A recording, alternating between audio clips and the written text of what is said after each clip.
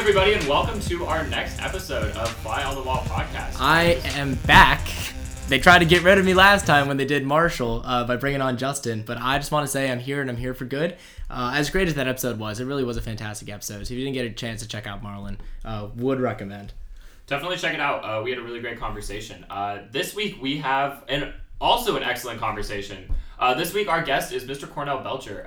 He is a world-renowned pollster. Has been in the game for so long. He will explain to us what polling is, which is something I have no clue about. He also wrote a book called A Black Man in the White House, Barack Obama and the Triggering of America's Racial Aversion Crisis. Yeah, and he's known specifically for, and the reason he wrote this book about the Obama presidency is because he was Obama's pollster. He was the one who helped him catapult his launch to the presidency in 2008 and 2012. So this guy, when you say he knows his numbers, he knows his numbers. He knows what he's talking about. But before we dive into that, let's recap what's going on in the world this week. I think let's start with our tweet of the week. It's a very exciting time to be here at Georgetown. I know last time we talked about some basketball news. We just had to follow up on that story. So on April 5th, which I believe was Wednesday. Only yesterday? It was only yesterday. Can you believe that? The Georgetown Hoyas account tweeted, and this made us all very excited, "Welcome home, coach," with a picture of none other than Patrick Ewing, the new head coach of the Hoyas basketball team. I love it. What do you guys think? I think it's a fantastic hire, a great decision, and someone who's going to bring some energy back to this program. If you guys have thoughts, tweet at us at FlyOnTheWallPod. Find us on Instagram. Personally, I'm also a pretty big fan. I've always, been of the opinion that no one would really understand Georgetown basketball better than Patrick Ewing. And I think that he's going to be the guy who's going to bring that passion, that resilience to this team, and bring that work ethic back to this team that I think, might have been lost in the last couple of years at JT3. And I think that he's going to be the guy to make sure that we're going to get back on track with this team. I don't think it's going to be immediate. I think it might take a couple of years. I think a lot of it's going to depend on, who he hires. But I think it's a really great move by Georgetown. Great, and let's dive a little bit into the news the past week, just to give a brief, just give a brief overview, because we're following up on a couple of stories that we've talked about in the past. So let's start with the Senate and the Supreme Court saga. So we heard from Sarah Fagan and Bob Barnes and Ron Klain a couple weeks ago when we talked about what it means to be nominated to the Supreme Court, about that whole process. It happened, folks. We lost the filibuster. Christian, you want to tell us about what went down today in the Senate? So, for those of you that don't know or didn't listen to our, podcast from week 2, which you really should, week 3. If you guys want a really great understanding of this, you should check out that week, because we talked to pretty much the people who decide these things. So, us lowly college students, I'll run you through a quick recap. You basically need a motion to go into voting, essentially. And the voting procedure itself only needs a majority. So Supreme Court nominees only need 50 votes to pass. But not really, because the vote to go into that voting requires 60 votes. That first vote to get to 60 has gone out the window, basically. Harry Reid killed it in 2013 for lower court nominees and then cabinet nominees. And basically, Senator McConnell, the majority leader, has made the argument that he set the precedent that it would be okay to kill it for Supreme Court nominees. And agree or disagree with that, but there is an argument there. Yeah, what makes me sad is that gone are the days where you could have senators like Ted Cruz stand up for 30 plus hours and hold the floor and just keep debate going endlessly. Because what a vote on ending a filibuster through cloture does is that it cuts off debate, right? So the Senate rules typically allow for unlimited debate, unlike the House. That's what makes the body so slow moving and so deliberative. But now it's gone. Now Democrats, they can't hold the floor. They can't kill this motion to nominate Judge Gorsuch. All it needs is a simple majority to end voting, or to end debate rather, and then go into voting procedure. Yeah. So the larger problem with this is essentially the fact that the Senate is always known as the more quote unquote sane body of Congress. Take that as you will. But basically, the fundamental difference between the Senate and the House is the House votes, on a pure majority. So if you are in the minority party, your vote does not matter. For all intents and purposes, you could basically sit there for 2 years, 4 years, 8 years, and have a vote cast that does nothing. However, in the Senate, minority party votes do matter because you do need to get that bipartisanship. And so the Senate has always been, the more sane, more bipartisan house of Congress. And this vote and, Harry Reid's vote in 2013 have really fundamentally altered the character of the Senate. And I think that's, the bigger picture to take away from this. Yeah, a lot of people would argue that the Supreme Court is those decisions are supposed to be made through a bipartisan lens, right? You don't want someone sitting on the highest court of the land who's so polar in their politics that, at least the majority, or a supermajority rather, at least not 60 senators can get behind this candidate. So I guess we'll see how that goes, especially moving forward the next 20, 30 years. This might be the age of a totally polarized court, and it'll be very interesting to see how that goes from there. Another point that we wanted to bring up, since we've been talking a lot about healthcare the last couple episodes, is Congress is gone. The House of Representatives has gone on a 2-week Easter break, and we still have no healthcare reform. And in fact, Speaker Ryan actually met with Reince Priebus, the Chief of Staff of the White House today. And the Chief of Staff basically said, your speakership is in danger, right? You might lose this if you're not able to move legislation. We know that the speaker is in a very tough place. He's trapped between the moderates in the Republican conference as well as the far-right House Freedom Caucus. And, without pulling votes from either of those sides, it's very hard for him to move with the size of his majority in the House. So I think it'll be very interesting, moving forward with that situation. For the record, I have said, and a lot of people have said, and continue to say, there's no reason that you should take the Speaker of the House job. There's literally zero reason, okay? It has not ended well for the last 5 speakers of the House. So true. You should not take that job, guys. Don't do it, okay? You're taking over an institution that has a single-digit approval rating. The chances are you're going to get thrown out. So, so just please, Georgetown students, sitting here who want to run for Congress, do it. And if you're asked to take the speakership, do not. Think about this podcast. Think about the advice that I told you. Don't take the speakership because it's a really bad move. Also looking at you, Kevin McCarthy, Pete Sessions, anyone else who's next on the chopping block. Just stay away. Just don't. Stay away. You're taking over an institution, again, that has a single-digit approval rating. It's hard to get America to agree on something, and 90%, over 90% agree that Congress sucks at their job. So what I heard Christian just doing right there is citing a poll, which segue is a great way to get into our conversation with Mr. Cornell Belcher. Like we said, Cornell Belcher is a polling extraordinaire. The dude knows polling, public opinion polling, internal strategic polling to a T, and we can't wait to hear him recap what happened in 2016 because we're still pretty shook. Not gonna lie. Hashtag shook. But also, what does the future look like for pollsters? What do they actually do? What does their job look like? Figuring out the maths. We don't know. Something we would love to know. We don't math here at Fly on the Wall. We really don't. So that's why we have here. That's why we have him here. And what do you say? Let's go bring him in.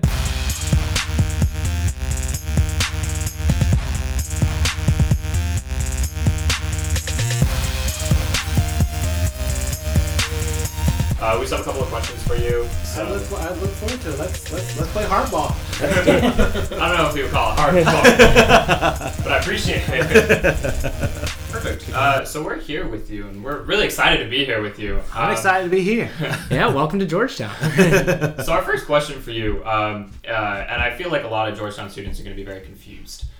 Because a lot of Georgetown students are here because we don't like math. That's why we're government majors. We came to this campus to get away from the math, and yet you have found a way to get politics and math, together as a pollster. So talk to us a little bit about your background. Why did you decide that polling was really where you wanted to go? I didn't really grow up thinking, I want to be a pollster because pollsters are cool. Although pollsters are cool. Okay? As we've learned. For me, it was really, I wanted to be a part of the social sciences were important to me, and I've always been sort of a nerd about wanting to get into and understand and being fascinated with political behavior. Why do people behave politically the way they behave? And one of the big people in help form my thinking and was Du Bois, W. Du Bois, and he sort of a preeminent American social scientist. And Du Bois wanted to use the social sciences as a way to bring sort of an understanding and to bring about change, and particularly bring about change in race matters. And right, so for me, being able to use science as a way to both bring about change, but also for me, I wanted to get involved with politics because like most young people come to Washington, I came to Washington after I graduated from JMU. I actually didn't even apply to Georgetown. I didn't think you would let me in. Really? You come to Washington because you want to change the world, right? And whether you come as a Republican or a Democrat, you got all these young kids coming to Washington, coming to the Hill because they want to be a part of the process and fighting for change how they see it. And I never knocked that, and I love that about it. So I was one of those young kids as well.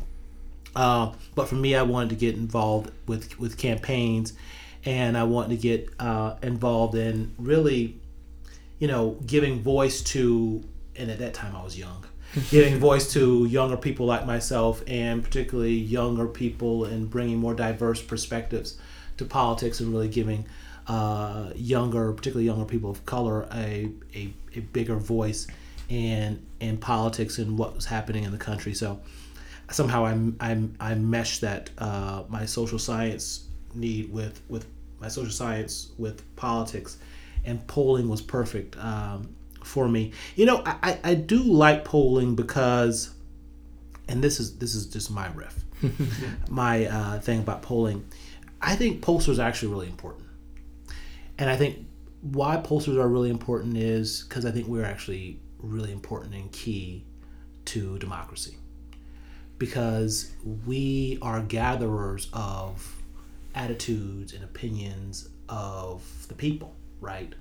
And I think it's important for our elected officials and our leaders to actually have an understanding of what the people want. And I think we as pollsters, we bring some of that to the table at it, and so for me, I really think of it, and I'm in the minority on this, but I really do think of polling as an important tool and vehicle for our democracy, because I'm actually trying to give the voice and opinions of Americans to our elected leaders, so that they can act accordingly. Now, how crazy they act, regardless of what the people think, that's on them. But we certainly try to tell them and let them know what the people want and what direction they want. Great. And let's drill down a little bit more, because a lot of people know, okay, so the end product of a pollster's work, right, is the polls. You see the numbers and you see the analysis. But what sort of goes into that day-to-day work of a pollster? Like when you show up at the office, just on a typical day of work. It's a lot of rock and roll and sex and drugs. Really living the lifestyle. Yeah, it's, pollsters sort of rock star politics. The truth of the matter is, most of the people don't understand political polling. Most people have an understanding of what they see, sort of public opinion polling, where in the newspapers, and it will give you 38% of Americans think the country's heading wrong direction, or what have you, and they'll give you the sort of the horse race, Hillary's at 48% or whatever. For polling around campaigns, it's a lot more detailed in that. In most of the polling that we do around campaigns, you all never see, because they're strategic documents, right? Polling and politics around campaigns is about solving for a problem, right? You have a black candidate who's young, not a lot of experience, and a Muslim name. That's a problem, right? So you use polling really to solve for problems. We use polling to understand how we move the electorate from where they are to where we want to be. How do we really position a candidate which is a brand in many ways? How do we position a brand to win majority market share? That is really the nitty-gritty of polling that most of you all never see in the public, right? What are the arguments that we have to make for this candidate? And what are the arguments that this candidate can authentically make without being fake? I mean, those are the sort of the nitty-gritty parts of polling. What it is, what elements of this candidate's biography resonates with, senior moms. if how do you cobble together a winning coalition? And who are our targets? I mean, that's really the job that we get into in political polling and campaign. I always tell clients, polling is a small investment to show you how to make your major investment, because the major investment of a candidate is really that candidate's time and the resources and money.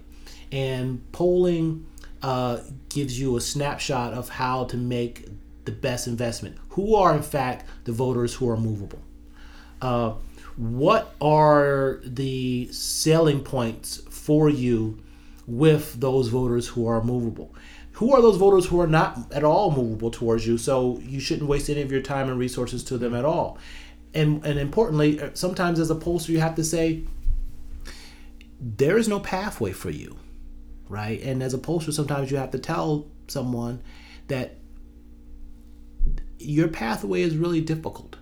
And then that person has to make a decision whether or not they want to invest their time and resources in doing this, right? But also it sometimes, I've had candidates that we started working for who's been 30 points back. And I know while we're fascinated and fixated by the horse race number, right, in the public, really the horse race number for me is the least important number in the poll, because that's the number that I'm going to work to change. That's the number that I know is going to be fluid, right? So I've had candidates start back at 30 points behind the pack, but I also see a pathway, right? I also see that you are the most valid, you're the most authentic candidate who can speak to the aspirations and concerns of a majority of the electorate. And what does that look like? So I think there is a pathway here, regardless of where you start off, and that's also again about problem solving that I think is important. So you keep using this word authentic, right? And it's a word we throw out a lot in politics. But I'm wondering about how you, with your statistical and quantitative background, how do you go about setting up metrics for how you qualify as authentic? You don't. It's just a gut right. feeling? Polling, like politics, is both art and a science, right? Most kids who've taken a stat class, and certainly they've taken a statistical class or I think, and I was talking to a young lady out here who's actually taking a polling class, which I thought, oh my God, what a yawner that is. Who said, if you graduate, you get out of that class, you know what? Pretty much from a methodological standpoint what you need to do to poll, but that doesn't make you a good pollster at all, mm-hmm. right? You've got to have, it's the art of it, right? For example, and I'm not gonna, in 2012, Mitt Romney's folks really thought they were going to win the election. Like, they really thought they had it bagged. Sure. We knew that they did not have it bagged. They had a very different view of the world. And when I say the world, I mean the electorate than we did, right? They had a much different view of what younger people were going to do. And many of them would say to me, Cornell, what y'all did in 2008 was remarkable and fantastic, but there's no way you can replicate that in 2012. Well, we did. Right. So they had a very different view of the world than what we had. And that's not about necessarily the science. That's about the art of it. But the art sort of also leads you to the science of it. Were young people as energized in 2012 as they were in 2008? No. So if you're looking at it just a pure enthusiasm metric, you're going to miss the point. Mm. But were they as determined? Were the young people who supported Barack Obama just as determined to see him succeed in 2012 as 2008? Yeah, but they were less enthusiastic about it. So good polling, like politics itself, is both an art and a science. You have to get the science right, but just getting the science right doesn't make you a good pollster. You also have to get the art right. Speaking of science, has anyone ever told you that? It's a little bit of both. Speaking of someone who got a B- in his statistics class, I have nothing but admiration for the science of it. I have that up next, so don't freak me out yet. Good luck. You can have my notes; they're probably useless to you.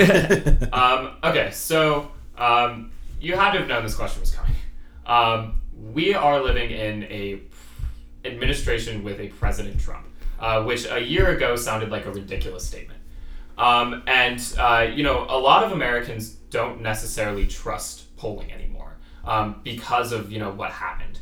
And you've argued that, the reason is that we really trusted a two-candidate race instead of a four-candidate race. But if you look at certain states, that's not necessarily always the case. Look at Michigan, Pennsylvania, Wisconsin. Hillary was up on a four-state race, by a significant margin. So what happened? And then a larger question, what happened in 2016? There's a lot of polling out there, right? And some of it's good, some of it's not. Some of it's not that good. But I would argue that overall, from the big picture of polling, the big, especially the big national picture, and some of the states are different. But if you look at the big national picture, this polling, and by the way, that's very different from what we have internally. Right. Because internally, and we're getting nitty gritty, but internally we're using a voter file where most public polling out there for news organizations, they're not using a voter file. And so I can look at a voter file and I understand sort of voting habits and voting patterns, which is a little different. But that said, look, if you look at broadly most of the major national polls, they actually had it spot on. The narrative, I think, was wrong, but they had it spot on. But there's also this: you are not safe you're not safe until you get 50+1. You're not, because it can change, right? And the horse race number is a snapshot at that time. You remember going into the election, there was a lot of conversation about college-educated whites, right? Like college-educated whites were holding back from Trump, and they were a group that has been, breaking Republican, but their support for Trump was soft, right? So he looked weaker than what a typical Republican, certainly weaker than Mitt Romney looked, right? But in the end, what happened? College-educated whites. He won college-educated whites. She did not win college-educated whites. Again, those college-educated whites, in the end, they moved back to the Republican Party. In fact, they did what Speaker Ryan said. Not perfect. He's not perfect, but he's someone that we can work with. He's someone we can support. In the end, those voters, in fact, moved back.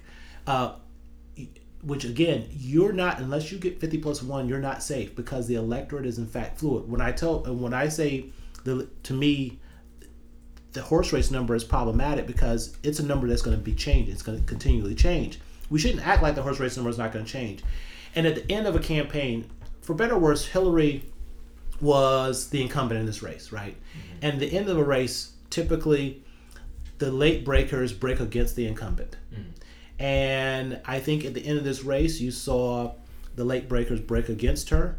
And certainly from a lot of post-election polling that I've seen, she really did lose the end of this, the last couple of weeks of this race.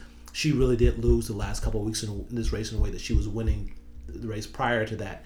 Now, they argue that the Comey stuff was a big influence on it. I don't know exactly what the variable was, but when you look at the data and how voters, and even young voters, in the last 2-3 weeks broke in this race, they broke hard against her. So overall, I think people put too much emphasis on the horse race number as predictive, as if it won't move, because you know what? It is likely to move. You make up a great point about those late breakers. So I'm just wondering, internally, is there a way to identify how, what groups will be late breakers, what people you really need to make sure you're hammering home your closing arguments to in the closing weeks? That's a good point. And I don't think there is any silver bullet, but I think that goes back to both the art and the science of it. Voters who are softly, and there's ways of measuring sort of strength of support. So, and again, getting nitty gritty here. So totally fine. So, one of the things that I would look at are who are those voters who are disproportionately undecided, but also who are those voters who are soft in their support for either candidate, right? And have an open is one of the questions we ask are, how open are you to changing?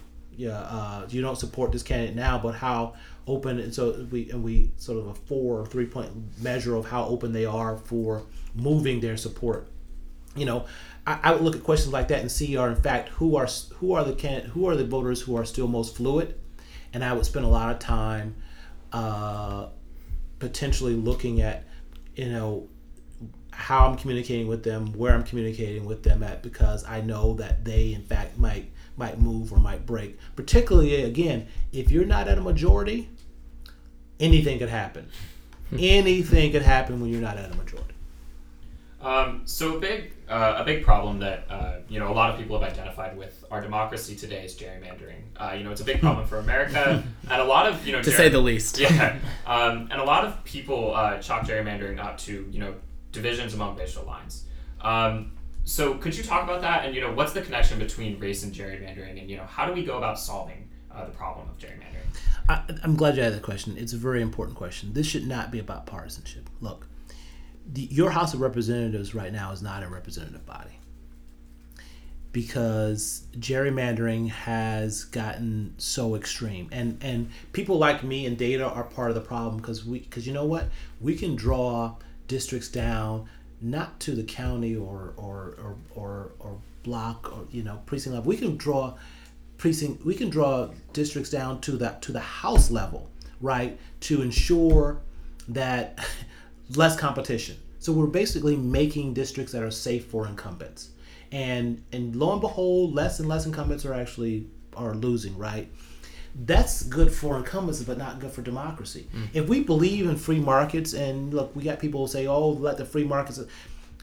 The House of Representatives is not a free market body. It is a fixed game, right? They have fixed the game to get a certain outcome. Now, whether you're a Democrat or a Republican, you should be appalled by this, right? And that's why you have right now so much of the if you want to beat an incumbent, a lot of the action is in the primaries, right? So you have to cater to both base elements of the parties, because if you're going to lose, you're going to lose in a primary, so you're driving on both sides. But I would particularly argue, particularly on the Republican side right now, you're seeing a drive farther and further to the right because of these gerrymandered districts, because these districts are drawn in a way to lessen the marketplace, lessen competition. It would be a really good idea if we had a body that took politics out of drawing district lines. And look, if you have a good idea, whether you're Democrat or Republican, you shouldn't be afraid to put that idea out there in the free market and let it compete, right? So don't draw districts where you know what the outcome is going to be. Take politics and partisanship out of drawing these district lines. And I think we will have a democracy that's more representative and works better for the common person, and less for the ideological extremists. You know why most Americans hate? Congress has historically low approval numbers, but yet they still keep getting reelected. It's because of gerrymandering. It is absolutely killing our democracy, and it shouldn't be a partisan issue. Sure. So just pivoting a little bit, so your book argues that we don't, in fact, live in a post-racial society like many liberals and progressives. Surprise, right? A lot of people would like to think we're there, but it seems like we're not quite there. And the election of President Trump seems to reflect that backlash. And I know one of the most impactful moments of the election night last year was Van Jones at 2 or 3 in the morning saying, the election of President Trump was a white lash. And I think a lot of people are hearing that narrative. And looking towards 2020, a lot of African-American politicians are being named as frontrunners in the 2020 Democratic nomination race. So figures like Cory Booker, Kamala Harris. So our question is, what sort of challenges would an African-American or any sort of racial minority face in trying to win in 2020? Well, let me go back and put the Trump. I want to put some context around the Trump thing, right? Again, he's at 46%, right? I argue this wasn't so much about what Trump did as it was what Democrats failed to do. he is either on Mitt Romney's mark in a lot of these states, or 1 or 2 points off of it, right? She is off of Obama's mark 5-6 points, right? Look at where she was off again, and some people. So to me, this wasn't about what Trump did. It was about what Democrats failed to do, right? I think Democrats have to, in fact, hold tighter the Obama coalition, and what was central to that Obama coalition were people who look like you. Damn millennials, right? A large swath of the new voters that we brought into the process were, in fact, younger voters who've been less strongly identifying with either major party. And when you look at where she was off with, in state after state, so much of it looks like where she was off in with younger voters protesting. I mean, take a state like Wisconsin, and I think Joy Reid showed this, I think, on her show, where it's directly in line with the third party vote, with those voters who broke their protested vote, who were once upon a time Obama voters, but in fact cast a protest vote. I think that's the challenge for Democrats moving forward, because again, he has less than a plurality. He has less of he doesn't have a plurality support. Mm-hmm. He didn't grow the Republican Party, right? He has less of a vote than Mitt Romney does. And take a state like Florida, again, he won Florida with 49%, where Mitt Romney lost Florida with 49%. Go to Michigan. Did he overperform Mitt Romney in Michigan and Pennsylvania? He did a couple points better, but she did. She was off of Obama's mark, huge numbers. Did he do better among blue collar white voters? Yeah, but he also did worse among college educated white voters than Mitt Romney, right? So in the aggregate, it's almost a mix. Although we are really focused on what he did with blue collar white voters, the truth of the matter is, when you look at how competitive she was with younger college-educated white voters, I would think we need to pay more attention there. So to me, it's really about what candidate can be aspirational. I think Democrats have gotten too transactional and not aspirational enough, right? I think the candidate who can speak truth to power for a younger, anxious, protesting group of Americans who aren't just black and brown, but black, brown, and white and yellow as well, can cobble together back that growing that growing diverse segment of the electorate. I like that candidate's chances. However, at the same time, people say this, Cornell's really saying don't pay attention to blue collar whites, and that's not what I'm saying at all. We absolutely should pay attention to blue collar whites, because I would make the argument.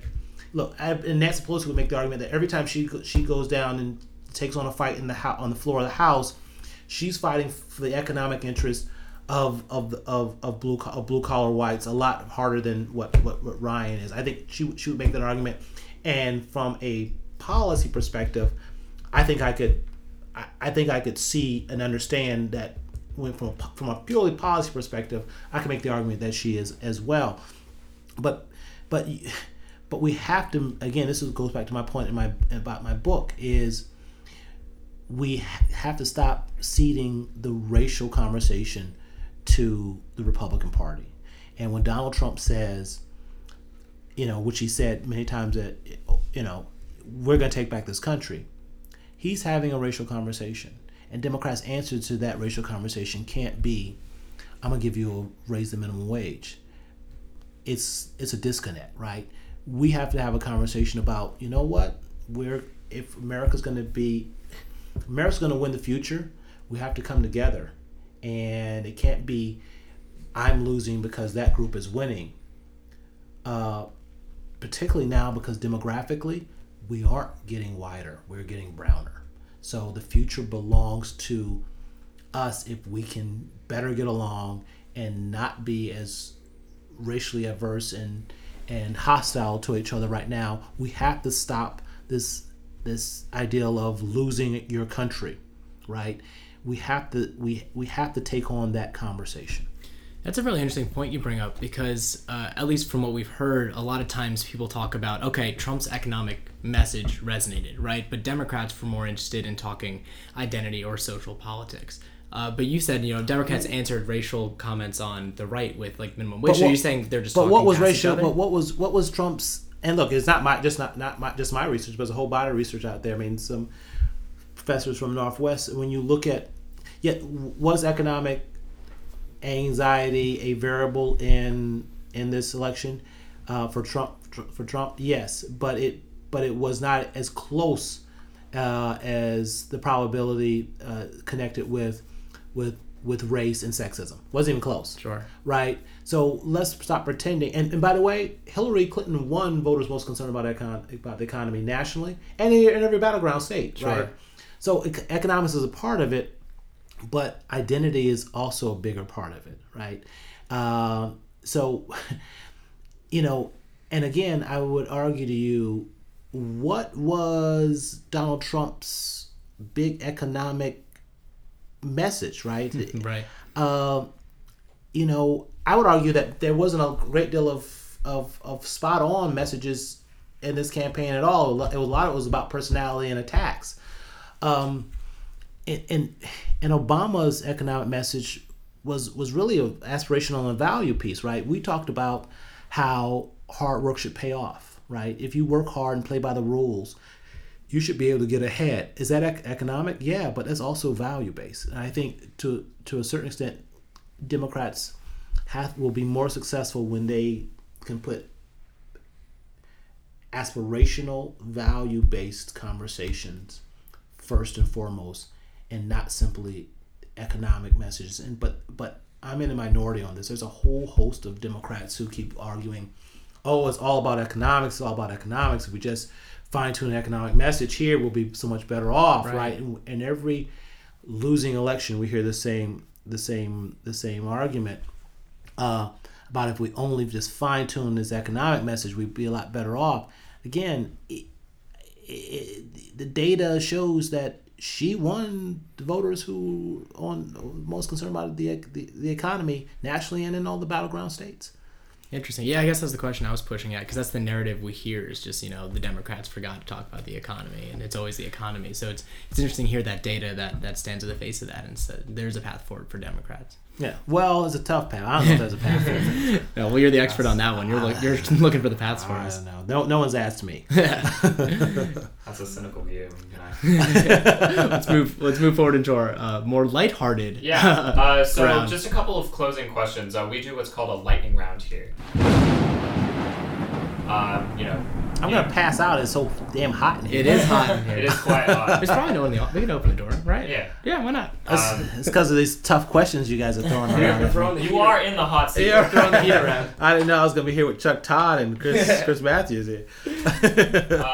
So our first question: you've been a fellow at the Harvard IOP, and now you've been involved in geopolitics. So which one's better? We got to know the answer. Remember, you're talking to Georgetown students, most likely. Listen, to be a part of, and look, whether you're a Democrat or Republican or whatever, look, to be a part of something as big as a campaign as for presidential level, like for us nerds, it's like our Super Bowl, right? Being a part of a presidential campaign is like being in a team in the playoffs, right? And if you make it out of the primary, you're going to the Super Bowl, and it's you versus the other team, right? And this is what we work so hard and so fun and so thrilled about, right? So, being a part of a winning presidential campaign for us nerds is like winning the Super Bowl. I don't think anything compares to winning the Super Bowl. So, politics and campaigns. Look, I'm a campaign hack. I love talking to people. I love trying to solve problems. And again, for me, polling is a problem-solving tool. So I try to solve problems and try to understand the marketplace and position the brand better in the marketplace. I get a big thrill from that. But also, and I go back to this moment in the 2007-2008 primaries where where we in the Obama campaign, we had just won South Carolina, and we had to win South Carolina. We needed to win South Carolina big. And South Carolina, a lot of people talk about how Iowa wasn't so important. South Carolina was really important, but that's a whole nother hour conversation, and I gotta leave. But anyway, so we won South Carolina big, and I was standing off to the side of the stage. I think I just hugged Axelrod and whatever, and so I was just hanging off to the side of the stage, and we were waiting for then Senator Obama and Michelle Obama to come out on the stage, and it was, we were in South Carolina, and understand we were at this gym, and it was like literally like around a corner or a couple blocks from where at that time the Confederate flag was still flying high and proud, and there was a group of kids up in the rafters, not egged on by any of us old folks or any campaign people, but they started chanting, "Race doesn't matter, race doesn't matter, race doesn't matter." And I was so struck and humbled by the power of that. And of course, these are kids in South Carolina with the history of South Carolina and the Confederate flags around the corner. They do get that race matters, but they were trying to shout into existence what they wanted, right? Politics gives you the ability to be a part of that in a way that nothing else does, and I wouldn't trade that for the world. I'd say that answer pulled pretty well. You voted Pittsburgh, Harvard, and Georgetown. So lightning round question number 2. We just want to know, since you just finished this book, what's the best solution, real quick, to writer's block? In your mind. Scotch. I respect that. You are speaking to university students. I mean coffee. We cannot endorse that answer to your paper writing problems. Would not recommend. At least not tell us you're 21. If you wanted to rig a poll, to say whatever answer you wanted best, what would be the best way to do it? The best little statistical tool. I don't even think that way, because I seriously. I hope you wouldn't think about it that way, but maybe us. I don't think about it that way because you can't rig a poll, because if you look at a poll, I mean, there's ways to ask questions that in a way that you're going to get the answer, but that's not good polling. And if you look at that poll, it doesn't stand up to scrutiny, right? I do polling both that for clients internally, but also do polling for organizations that get out into the public. Right, and it's going to take public scrutiny. So you have an ability to look at my polls, and it stands up to rigor. So I don't even look at it that way. I've never even thought about it that way. I respect that. That's great. I'm sorry, I couldn't give you a better answer to the question, but I never even think about it. I think we can all rest a little easier. No, we're not being too screwed. And one final question, just because you are talking to university students, we ask this to every guest. If you could go back to college knowing that, someday I want to be a big pollster, what advice would you give your freshman self? Well, I'm not that big of a pollster, but... I think your body of work would differ there. What would I give... Well, you know what? I didn't necessarily know I was going to be a pollster when I was a freshman. I know I want to get involved in politics. I know that was social science. The biggest advice I'd give to myself as a freshman was learn to write well. The ability to convey your thoughts and ideas in writing to a broader audience. You just don't know how important it is, and you just don't know how many kids I run into out of college who cannot write, right? And who cannot convey their ideas in writing very well. So I would say, Cornell, pay more attention in literature class and pay more attention in English class, because and by the way, I'm still growing as a writer. I don't think I'm a very good writer, but I'm still growing as a writer. So be hungry and be passionate about the pursuit of expressing yourself. That's great advice. And Cornell says he's not a great writer, but I have his book right here in front of me, and I can't wait to dig in. It's called "A Black Man in the White House, Barack Obama and the Triggering of America's Racial Aversion Crisis." So if anyone's interested in picking up a copy, definitely check that out. So thanks so much for being here. We really appreciate you taking the time. Thanks for having me. It's been great. Yeah, we had a lot of fun. Thanks so much.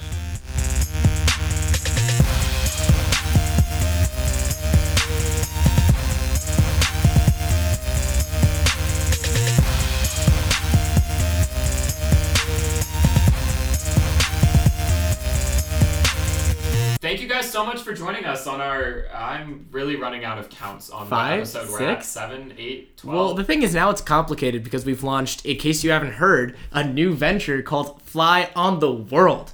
I will take full credit for that title. It was me because I thought it was clever. Or Tommy Vitor, but we're not going to go there. This miniseries is basically about international affairs because, like we always say, we cover domestic politics here. That's sort of our specialty. But the third leg of our tricycle, third wheel rather, third stand of our tripod. Wow. Justin McCartney, our managing director, is in the SFS and loves climate change. So we thought.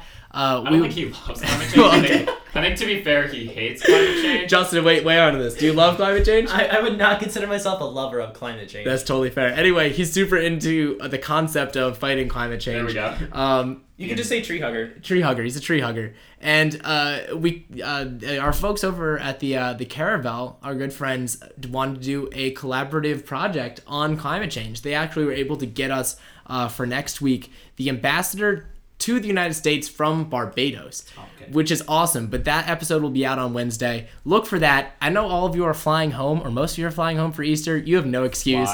Flying or going home. You have no excuse not to download and listen to this podcast. It's going to be amazing. He was so transparent. He gives you the dirty details. You guys will love it. Yeah, definitely check it out, guys. Definitely check us out on Twitter, Instagram, Facebook. At Fly on the Wall Pod. Hit us everywhere. We're going to be having a really cool episode next week as well. Definitely check that out. And always interact with us on Twitter. We have a lot of staff behind us who would love to tweet you back. Yeah, if you send us a picture of yourself listening to the pod, we'll make a cool graphic out of it. So that's another a plus to engaging with Fly on the Wall. Hope you guys enjoyed this episode. Definitely tune in next week. Thank you so much. Cool, thank you.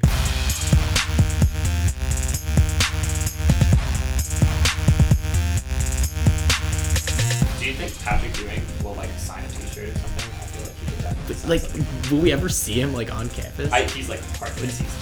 So tough. I mean, that's fair, but JT3, where was he? I saw JT3 on campus. Did you? I never once saw JT3. Really? Never once saw JT3. And anyone else in that camp? Patrick Ewing, if you're listening, buy us Chipotle. Patrick Ewing, alternatively, come on the podcast. Oh my god, that'd be so fun. We would love to talk to you.